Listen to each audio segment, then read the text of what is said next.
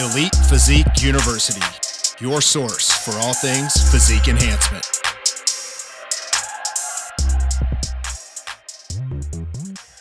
Hey, what's up, everyone? Welcome back to Elite Physique University. I'm John Gorman, your host. We've got Jason Theobald and Dr. Scott Stevenson back in the house. This is a continuation of the Q&A, really based around Scott's book, Be Your Own Bodybuilding Coach. And guys, we're just going to jump right back in and knock this out. So if you're new and this is your first time listening to the podcast, go back and listen to part one. We really cover a lot of good topics: metabolic flexibility, GDAs, insulin sensitivity, fats for fuel. I mean, we went down a lot of rabbit holes. So part of that was my fault. So we made this a two-parter, and we're going to jump right back in. It's my fault. Well, listen, you're the guest. I'm trying to be nice here. So all right, it's my fault. No, I'll take the blame. If you're following along and you do have Scott's book, if you don't have it, it's in the show notes. Just click on that and you can purchase it. Highly recommend it. If you're following along, pages 219 and 165 kind of cover this next topic in question. Scott, this is fun. This is interesting. What are your thoughts on essential amino acids, EAAs, as opposed to BCAAs during training? And then we've got a whole host of questions that kind of come after that. So what are your thoughts on the two during training, and is one more beneficial than the other? So it's an interesting thing. I'll take a step back and try to wax poetic here a little bit. Not too much, promise. But bodybuilding is like, we're trying to, it's a hack, basically. It's kind of the modern term. We're trying to hack, we're creating a muscular callus by repeatedly lifting things up, putting them back down again, over and over and over again. So that's what supplements do. Like we take things, we try to like tap in to the molecular mechanisms, the biology that's already there, and kind of re-engineer it in some way, shape, or manipulate it to our will. And essential amino acids or branch chain amino acids are a way for us to kind of do that, because you would never find, there are no, as far as I know, sources of branch chain amino acids that you would find in nature. Humans are manufacturing these. They're produced, as a supplement itself. And even essential amino acids, we only know that those are the essential amino acids originally through the studies where they eliminated those and they looked at the adverse health effects. So this is kind of important, I guess, to give us some context. Most listeners probably know this, but the essential amino acids are the ones that your body can't produce. So they have to be consumed in your diet. And the cool thing about that, it makes perfect sense, of course, is that the essential amino acids, actually, except for valine and isoleucine, but you're on your second one, you're cranking, man. I would not be able to sleep if I drank two monsters this late in the day. Our podcast listeners are like, what the hell are you guys talking about? Yeah, that's my second one. I've saved them all day. I'm going to train right after this. Okay. All right. There you go. Right on. I won't take you too long. So actually, interesting, there's one piece of research study that showed that valine and isoleucine, along with leucine, those are the branching amino acids, those don't have much effect on turning on that protein synthetic machinery. And I'll get back to that in just a second. But leucine and the other essential amino acids, those turn on protein synthesis. So I always sort of liken this to a construction job where you have to have X amount of different kinds of materials, your 2x4s, your logs, angle iron, whatever it might be that you're going to use to build things. And you really can't start building until you have those essential pieces in place. And the essential, when the 2x4s and the screws and the nuts and the et cetera, arrives on the construction site, then you can get to going. And that's actually what happens on a molecular biological level in the cell. They turn on those translation initiation factors to get things going, to start producing protein chains and build muscle. So you can sort of trick the system, hack the system to some degree, by just kind of showing up with the important pieces. But it's not a complete hack.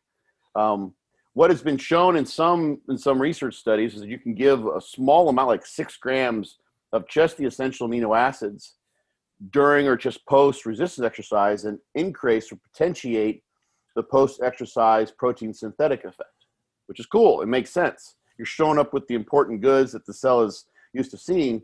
But actually some follow-up research by some of the same researchers from, what's his name? Churchward Venn and Bill, blanking on his name right now. I'm kind of embarrassed because he's the protein researcher, have demonstrated that actually you can run out of the non-essential amino acids. You have to have everything there. it may be an easy thing to get, some of the materials for your building construction, the non-essential amino acids. But if you don't have those, they can be essential in that sense as well, even though your body would normally have those, because you can only run your protein synthetic machinery until you're out of all the things that you need.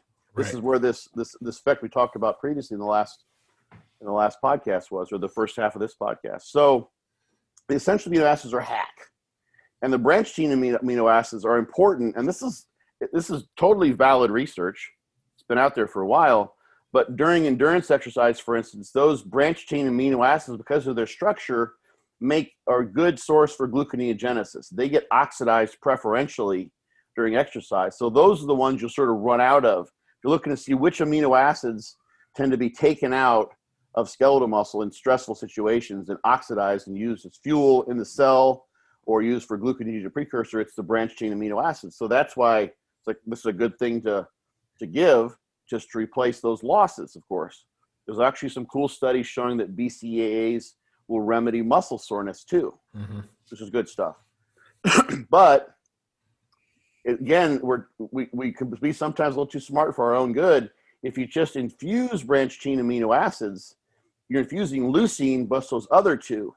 Without the other essential amino acids, you can actually trigger what would normally be an okay situation to have increased protein oxidation, because you got increased amino acids coming in, but you're not bringing them all in.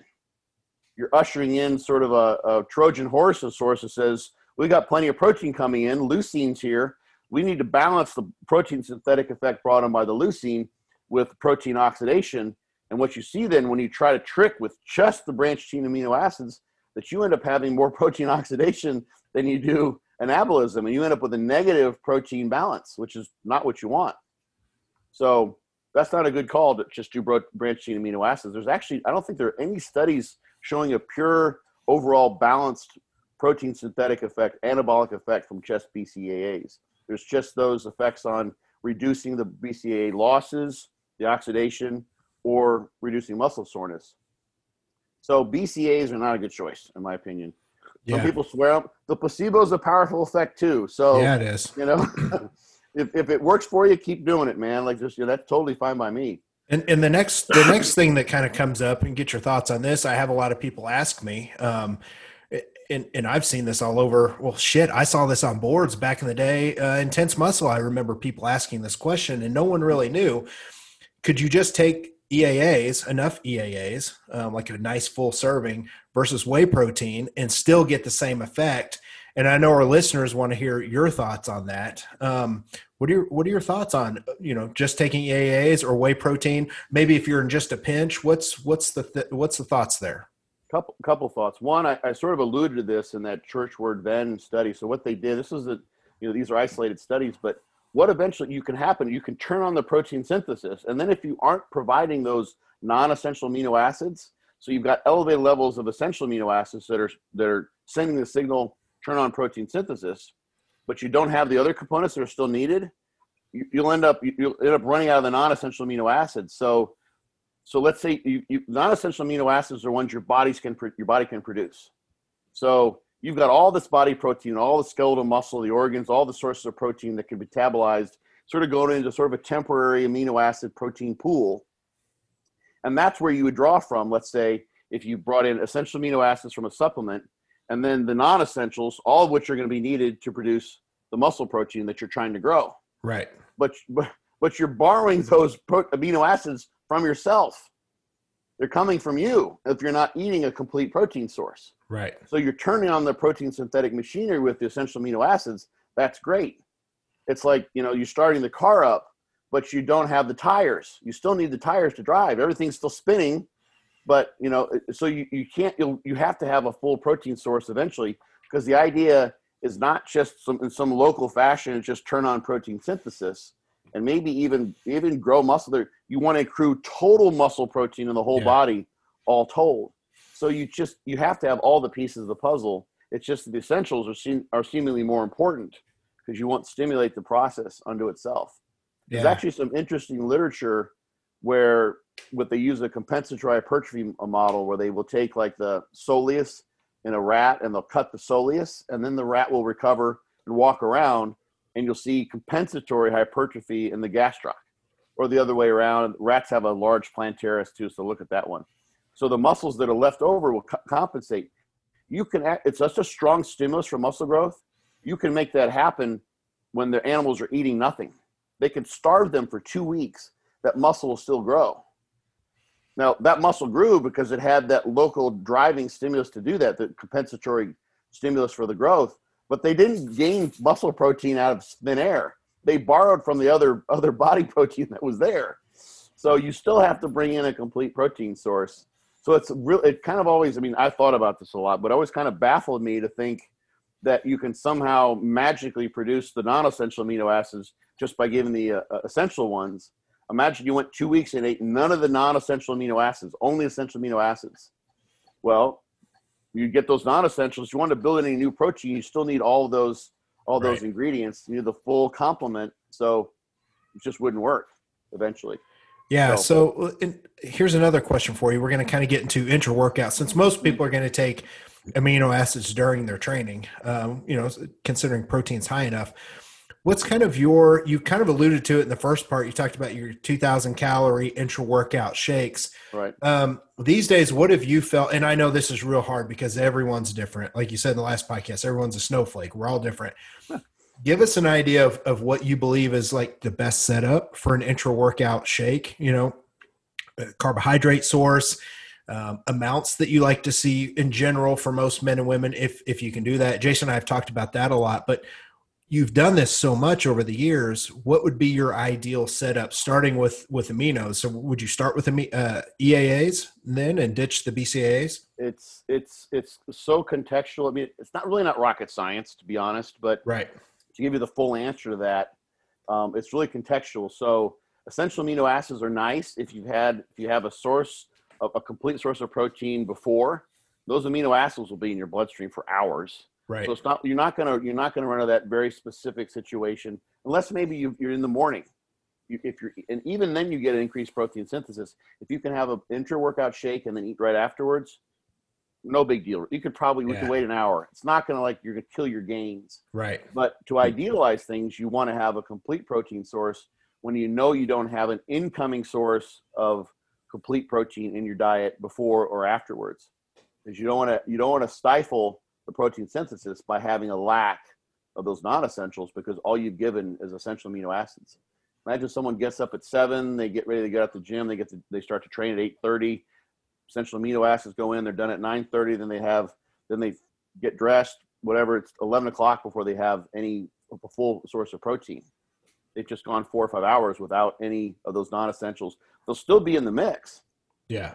Coming from the body protein.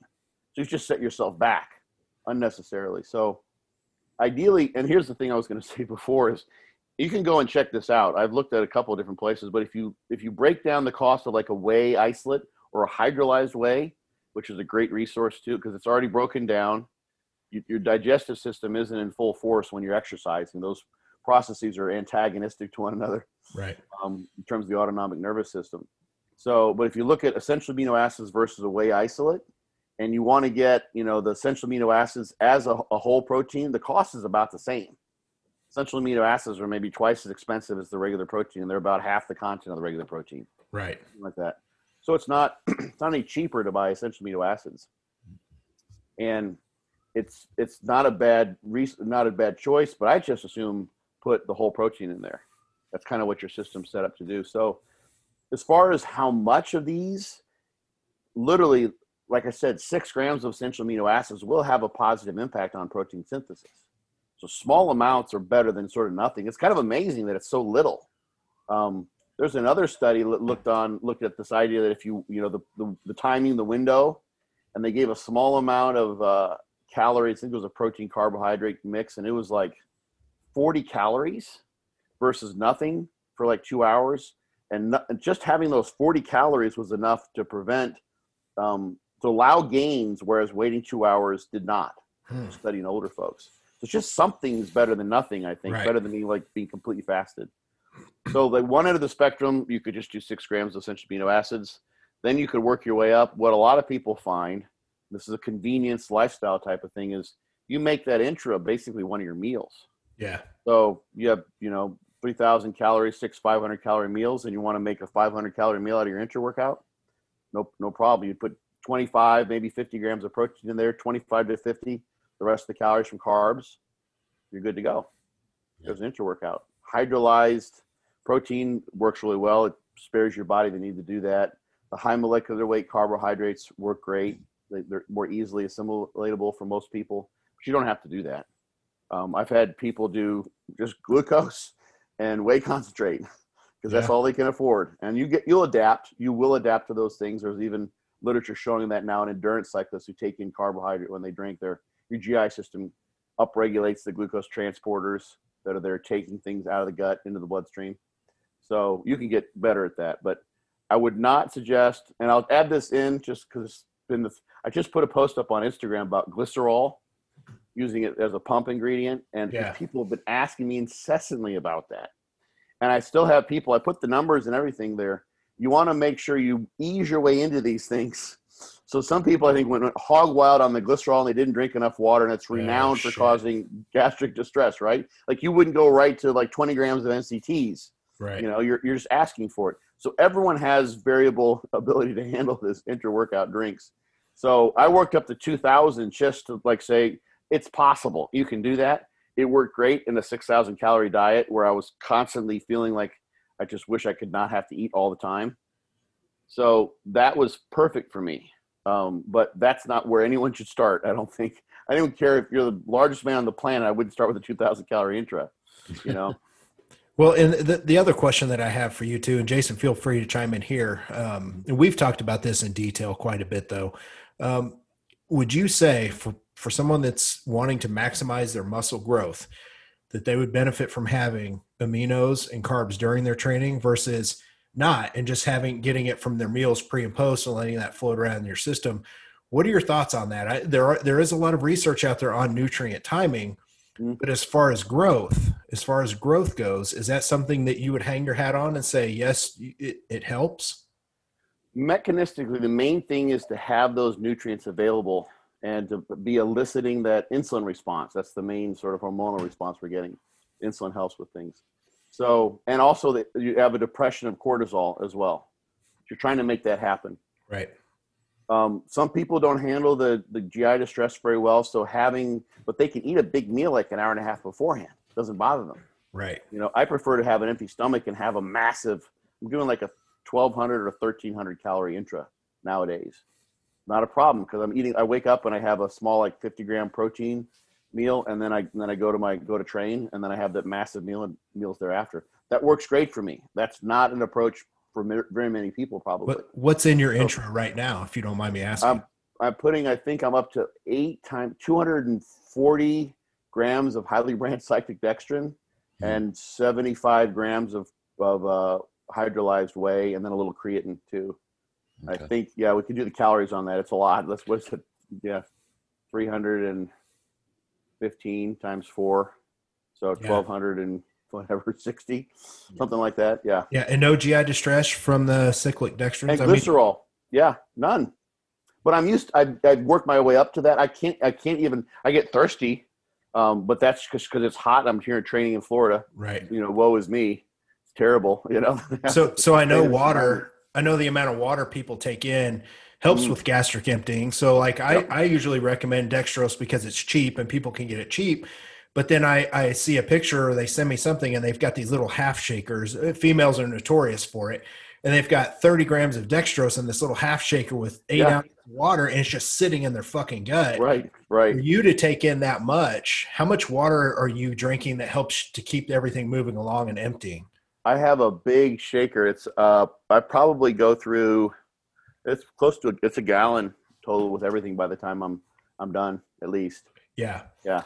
Yeah, and I think people just don't realize that the higher your carbs get intra-workout, you've got to have water to help keep everything moving. They just don't get gastric emptying at all. Yeah. It's really well studied. And I'll just a little factoid that's kind of a fun fact, but during endurance exercise, for the purpose of thermoregulation and hydration, and then providing the carbohydrate, which ends up being this is Eddie Coyle's research, really good shit. it ends up being a supplement for glycogen potentially, so you don't bonk as early, like doing a marathon, that kind of thing. They found that about a 6 to 8% solution was ideal, at least when you're going just with glucose. You can throw some fructose in there and jack it up. That's some of the newest stuff that's come out. But that 6 to 8%, so that's pretty dilute.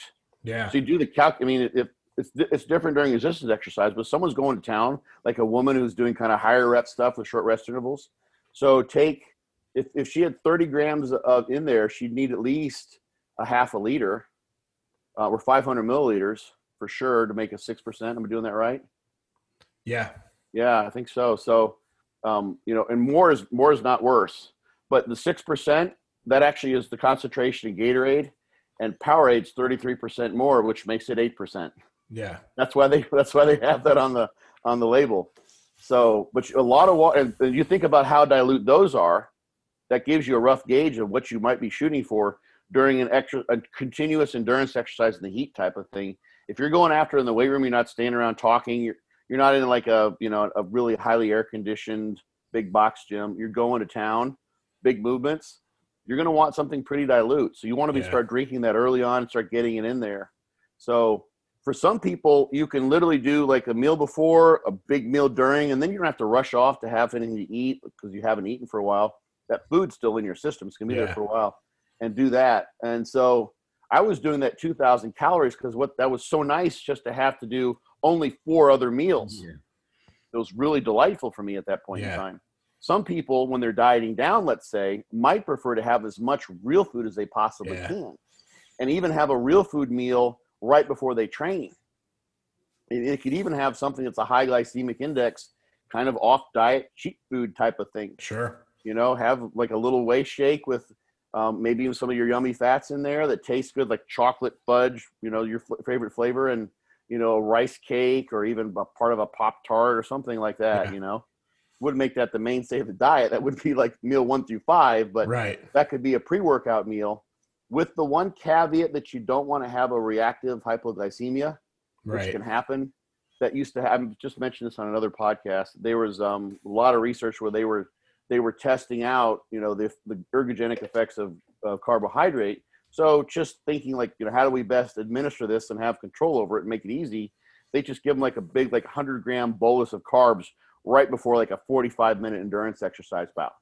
So you jack up the glucose, you jack up the insulin, then you start training, then you insulin sensitize because they're exercising so hard. You drive down the glucose, the insulin's getting delivered, further driving down the glucose. Yeah. And these guys would get hypo by the end of the exercise bout. So that can happen if you don't meter out your intra-workout.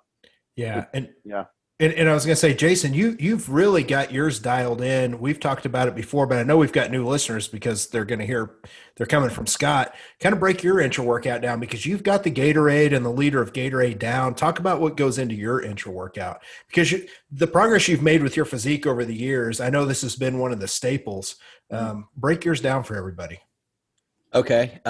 So I'll just tell you exactly what I do from start to finish around workout. I've always found that my body does really well with rice products in terms of pump and response and digestion. So pre-workout, and I do well with beef too. So I'll have beef, cream of rice, MCT oil, and then intra. I really have played around with it all, and I like Gatorade. So I will go anywhere from 2 of those 36-gram Gatorades to 3 of them, even up to 4 of them on leg day. So I'm getting anywhere from 75 to 130 grams of carbs. I also do EAAs, about 14 grams. I use our Essential Energy at New Ethics. I'm using – so I got that with the carbs. And then I also do citrulline and L-arginine. It's actually an injection formula. You inject it. I take that, about 1,000 milligrams of that pre-workout. Hit that with some creatine in the Gatorade. I'll start I like to get about 30 or 40 grams in before I get to the gym. So I'll start drinking one, and then I'll finish off 2 more while I'm training. Post workout, I don't feel the need to down a shake right away. I go home, and then I'll have a full meal, usually some whey isolate, and I like some rice checks, little crunch, and some almond milk. And then some MCT again in my shake. And that's my intra, and it's served me well. And if I want to gain, I'll up the amount. And if I want to cut, I drop it down, but I keep my intra while I'm cutting as well. I think if you're training intense, you can use it and, still excellent to burn fat and things of that nature. I think some people who haven't mastered the intensity of training yet may want to pull that. And I kind of gauge that in my clients based on where they're at in their development of being a bodybuilder. So, yeah. And I've always had it of the mindset that your insulin sensitivity is the best around training and especially during training. So to me, I'm with you, Jason. I leave it in there as well, especially during prep, as long as people are training hard enough. That's just always been, to me, it just makes sense. Why not I'd rather have someone that trains in the morning do intra-workout carbs than eat, 50 carbs later in the day, 8 hours after they've trained. Their insulin sensitivity is better during training. Why not have it there? And I know there's a lot of coaches just hit your macros every day. We call those macro coaches here on the show. They just don't give a fuck. They're just like, here, just hit your macros, eat whatever the fuck you want. There's no timing involved in it. Yeah. Yeah, but it to me, that kind of makes sense. But Scott, is there anything else you want to talk about with intra workout? If not, we're going to move on to some training stuff. Yeah, I'll just say it's a matter of degree, and there's so many variables. Imagine if someone thinks that nutrient timing doesn't matter. Imagine if you just literally got up in the morning and you trained, fasted, and you didn't eat anything, and you just waited till you did an intermittent fasting, but you did it totally backwards where you trained in the morning and you fasted, and then you just ate all your meals, all at once, just met your macros, all saturated fat, ice cream, and whatever you wanted, all in one giant meal. Imagine how that would work. It wouldn't work well. You'd be a wreck. Yeah. So there's something to say for it, and it's just a matter of degree and the individual. It's funny how those studies, some show that Cribben Hayes is one. Darren Willoughby did a study. It's a really good study actually on Gatorade that was done by Tarpenning that came out in around 2000, showing that the degree to which cortisol was reduced was directly related to the degree to which the muscle cells grew. From just Gatorade. They're taking about 50 grams of Gatorade during the workout. No amino acids, none of that stuff. So you see variable results in the studies. You see variable responses all the time across studies of pretty much everything. But people just want to be a little more black and white with the nutrient timing thing. And I think it's not their fault, but Alan and Brad Schoenfeld did a protein timing, post-workout or nutrient timing type of meta-analysis. And the conclusion was that it didn't seem to make a difference, generally speaking, but there are still good examples of where it did. So I think there's something to say there. But for some people, won't matter. I'd encourage people who want to try it out, work their way up to a substantial intra-workout, get going on that, and then, assuming everything else is pretty much the same, pull it out and see how their workouts feel and see how they feel afterwards. Yeah. What better proof than that, right? Yeah. It's you're just using yourself, and it's anecdote, but shit, some of the best anecdotes led to some of the best research out there. So there's nothing wrong with that. I mean, to me, that sums my coaching up. I know, and myself is I'll take a lot of this stuff and apply it, and I'll try it one way and try it the other. And you can't argue with that. You can't argue with the differences that you feel. So, right. Yep. If it works, it works. The next question, if you're following along, check out page 272. So listen, we're all old fuckers here on the show. Scott, I'm going to get you to tell us how old you are here in a minute, but this is training related in age. And you do a real good job of covering this in the book. Let's talk about training as you get older. And I'm going to frame as 40 years old and older. Training age is different because for our listeners, your training age is how long you've been training. So you might be 40 years old, but you just started training when you're 36. You're still young in your training age. Scott, how old are you? Your actual age, and then what's your training age? How long have you been training, seriously training to be a bodybuilder? I'm a half century old. Oh, so you did hit 50. I'm 50. Yeah. 50 awesome. Now, yep. And I started training when I was 11. Damn. Oh, so, wow. Yeah. It's kind of fun. I can come up with some pretty cool, I literally have only taken 2 times off. Once when I was backpacking around Europe for about a month. And then the other time I documented my Fortitude training book where I been overtrained, crazy, and I just had to take the time off. I just utterly destroyed myself. So it's been continuous, like literally all the time training in the weight room. Well, let's talk about longevity, but I also want to talk about rep ranges and things of that nature. Let's talk about how the differences in the way people train when they get older. I know so many people, and get your thoughts on this, that they've trained very, very heavy. DC training, for example, is a great example, even though there was, back in the day, some widow makers in there, but for the most part, it was pretty hard training on your joints, your CNS, nothing wrong with that. But I see people that like to power lift in the off season, and they still try and chase those fucking numbers when they get into their 40s and 50s and they get injured. Have you changed your training style? Have you upped your rep ranges at all? What have you kind of learned as you've gotten older and your body said, hey, maybe you shouldn't do this, or you should? What are your thoughts on that?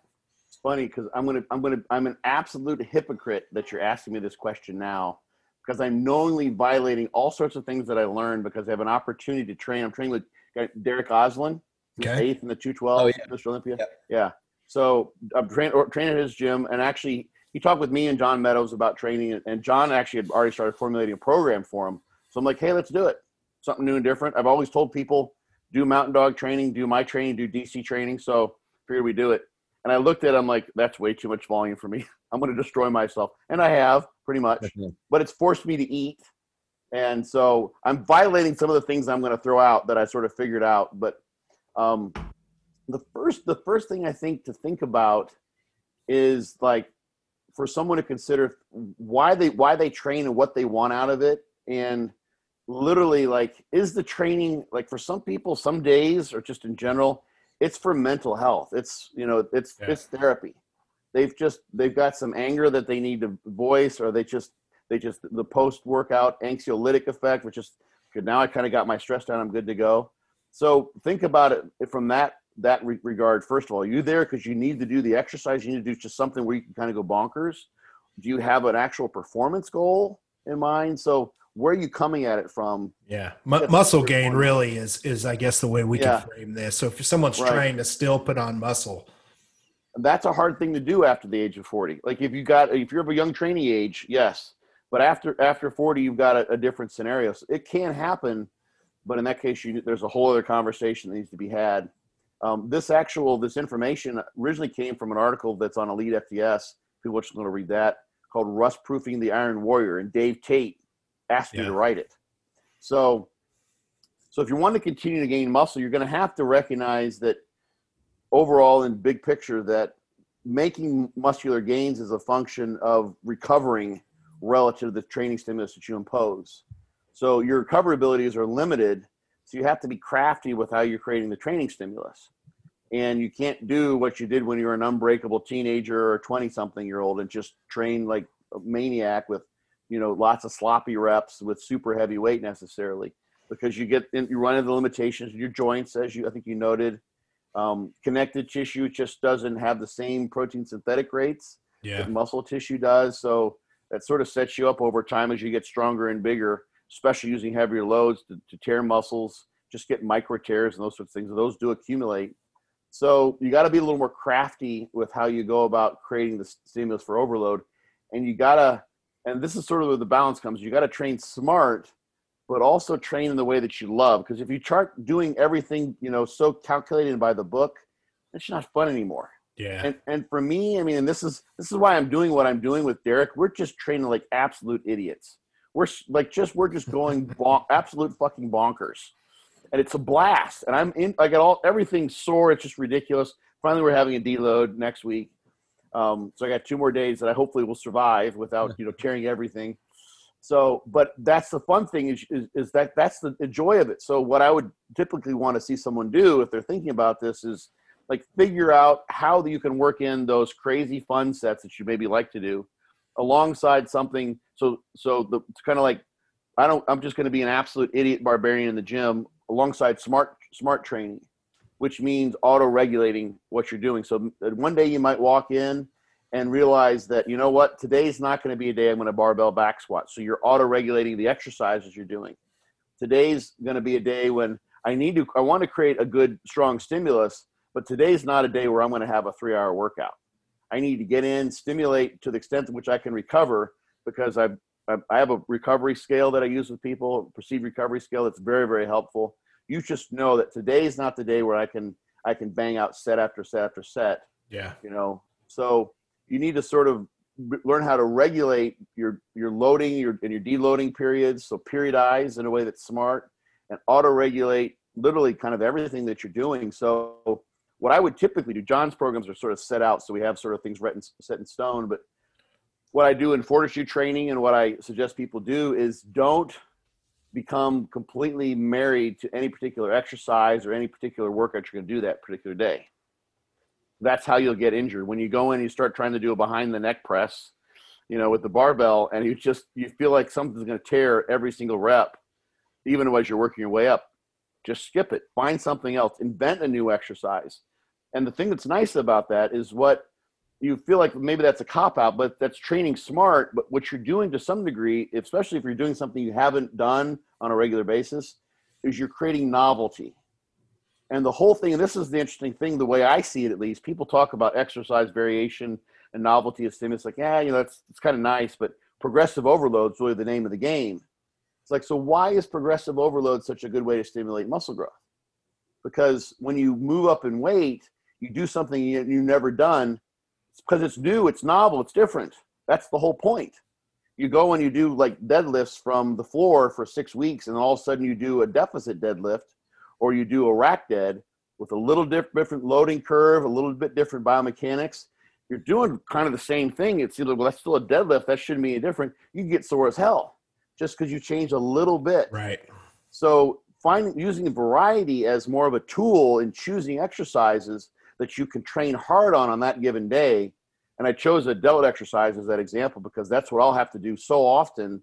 I may go through 3 or 4 exercises until I find what I can do. And so then I do that one. And almost always I can find something. I've just got, I've been around long enough to sort of be able to weasel my way into finding some way to punish myself. Yeah. Well, and speaking of creating novelty and a little different stimulus, let me throw this next part out to you. Sure. Is what are your thoughts on changing the rep ranges? Because a lot of people like to train in that, 10 to 12, 8 to 12 rep range. If they've been training that way as you get older, I know there's research out there. I know Brad Schoenfeld did and did quite a bit. I've tested this on myself and clients. I know, Jason, you have as well. Your thoughts on training in the higher rep ranges to failure versus heavier training as you get older? Do you think that's a good replacement for people to help protect joints but still be able to try to eke out some muscle gain? A lot of people ask that question. They're afraid to train in the high rep ranges or quote unquote light. Right. I think they don't understand the research that's been done, but also training to failure. Can you go ahead and give your thoughts on that? Yeah, that's the thing. If you think if they're older and they got reasonably stronger, you might be twice as strong as what you were when you started off. And that's kind of because this is such a bizarre endeavor to literally pick things up and put them down so you get specifically stronger, and then you do these repetitive movements with what are kind of, you could call, super physiological loads. Right. The stresses on our joints are beyond what Mother Nature equipped us for. They're just little too much. So you're already producing tremendous loads, even if you're training relatively light. You're doing something in the 20 rep range. And this is what the research shows, as you already suggested, is that if you train light and with a lighter load and just leave too many reps in reserve, so to speak, don't train to failure, you're going to get a suboptimal result in terms of stimulating muscle growth. But if you take lighter loads, they've even gone down as low as 30%, 30, 50%, something like usually it's about a 30 rep max in a lot of those studies, but 20 reps will do the job as well, 20 to 30, and go to failure. There's nothing about doing a set like that, if it's truly to failure, that's easy. Right, exactly. Those are brutal. And the thing is, I think to some degree, and this may be, some of the listeners may fall into this category, is people don't recognize what that really entails, doing a high rep set like that to failure, because no one does them. And there's a reason for that, because they're so hard. So you take someone, watch someone do like a set of leg presses, that are Widowmaker style. And Widowmakers. Yeah. So Widowmakers, the idea is that if you were married and you do a set like this, it's so hard that it literally kills you, and you make a widow out of your wife. That's sort of where the term comes from. Yeah. And they're the sets where someone looks at you and they're like, And this happened just the other day with Derek. I was doing something, and he's like, I thought you were done like 3 times in that set. Because he followed the reps, and he followed what seemed like the fatigue curve. And it's like, well, now he's done. Now he's done. That's when a normal person would have stopped. That's when a sane person would have stopped. What's wrong with him? He's out of his friggin' mind. How can he keep doing this? That's what a real set to failure looks like. But you never, like, if I go into a gym and I see someone doing that, the adrenaline just spikes like a motherfucker, because this is where I want to be. This is Valhalla for me, right. You know? But you never see that. You really don't. So my whole point there is that people underestimate the value of those because they just never see them. And you do see someone do a set like that, and you're like, now imagine he does that with, 5, 6 plates on the leg press, and then you go to 5.5 and 7 and 8 and 9. The next thing they know, they're using 30% more. It's still just a 20 rep set, right? That's no problem. Yes, that they've just increased. They've just progressively overloaded in that range, and they're using now what are really pretty heavy weights for higher reps. Seems like a misnomer, but this is the context where it sort of makes sense. Those are absolutely brutal. Those will produce muscle growth, especially for the legs. That's sort of a anecdotal finding. I think there's some research literature suggesting that as well. But yeah, so doing those sorts of things, because the load is still going to be less, so it's easier on your joints, and that seems to be where we get to most people. So and the CNS, the nervous system as well. Yeah, and that's the thing you can't do. You just can't go in there and bang out 20 sets of 5 sets of 20 reps to failure. Your nervous system will get whacked by those as well. One of the things, and this is an aspect of fortitude training. I'll try to keep it short, but it's those sets where you stop, you pause at the end, you do a discontinuous set. You get really close to failure, or maybe a couple reps shy, and you rest, and you do a couple more reps and you rest. So you're accumulating effective reps, but there's a disproportionate taxation that comes in your nervous system when you get to those reps that are just shy of your failure rep. You get a huge advantage of those. Those last 2 reps, let's say, those aren't equivalent to the previous 5 reps on a rep by rep basis. Those are very important reps, but you also whack your nervous system pretty badly. Yeah. So one of the things that I have, it's in all the different set types in fortitude trainings, I have people do continuous sets, even in the muscle rounds, which are discontinuous. The reps are continuous, so they don't pause. So if you're going to do a set of 15 or 20, you have to keep moving the entire time. Look, obviously, you adjust if you need to, if your feet need readjusting, what have you. Grip needs to be set back in place. But if you do that, those are difficult as well to get used to, because it's like walking off a cliff is the analogy I use. It's like you see it coming, and you're like, everything's telling you want to stop. And you start getting close to that failure rep, and when you just keep on barreling at it, you'll want to stop. But what that will do is create those really, really dastardly difficult but very effective reps, and prevent you from grinding out those very close to failure reps that whack your nervous system too much. Yeah. So execute the sets in that standardized fashion, and it means less reps. It's less shifting around and that kind of thing too. In some cases, like you're not trying to someone locks out their knees on a leg press or what have you. So it's less time holding the load, but it's a standardized way to do reps to failure or close, or 1 rep shy of failure, 0 reps in reserve. And so you have a place for progressive overload to proceed from. So that's, I think, a nice way to train as well, because the nervous system gets whacked, pretty badly during training to failure, but you can do that and still do some failure sets that are really, really productive without destroying your nervous system as much. I'm going to link your site here now that we're wrapping things up. But guys, everything's in the show notes. You have a link to Scott's book that we're actually covering today. But your site should have everything on there, all your information on fortitude training, the whole 9 yards. Is that right, Scott? Yep, absolutely. Yep. And I'll put all your social on here so people can get a hold of you, follow you along. Like, you put out some really good content. Man, we're going to be down your way soon. So, it's going to be next week. Those palm trees in the background of your screen there look great. Yeah. Anything else that you want to say, man, before we, shut this down? Thanks for having me on, guys. This was great. Definitely. This was cool. Yeah. I'd love to come on again if you guys want to hear me ramble. Yeah, no, there's a lot of fun stuff that we can really talk about, because your background too as a researcher, and you've taught college before, like at the university level. There's a lot of fun stuff that we can talk about, and I'd like to really save a lot of the real nerdy questions, is so to speak, like the stuff that we can't ask a lot of normal guests because they just don't have the ability to answer those. Or what I like with you too is you don't always just answer something. You like to provoke thought, and that's always something that, you know, you like to make people think and sometimes even come to their own conclusions, because sometimes there's not a set answer. So there's a lot of things that I have written in my notes here of topics that I would love to have you back on for. So yeah, we'll just touch base with you and set it up again, man. So we really appreciate it. Yeah. Travel. You're coming from Missouri, right? Yep. I'm going to drive down in my Tundra with a full of fat muscle supplements. We've got some adjacent stuff in there as well, and hit up some of my retail locations. Then I'm going to meet up with some good people in the area, Bill Campbell, Will Grazione, just quite a few people. Right so yeah, I'm going to make it a nice week trip. So are you picking up Jason on the way, or are you flying down, Jason? I'm flying down, Okay. and getting in on Thursday a little early so I can make a little trip out of it. Right on. Well, be careful. Last time I drove down from St. Louis, you're probably not going through St. Louis, I'm guessing. You're probably going to go south of there. no, I actually am. I'm going to go up to St. Louis for the weekend and then go south from there. So well, I came down through Mount Vernon. That's probably how you'll go, I'm guessing. Yep. And that's where I spent 16 days when my truck broke down. So Oh shit! Don't say that. so hold your breath, man.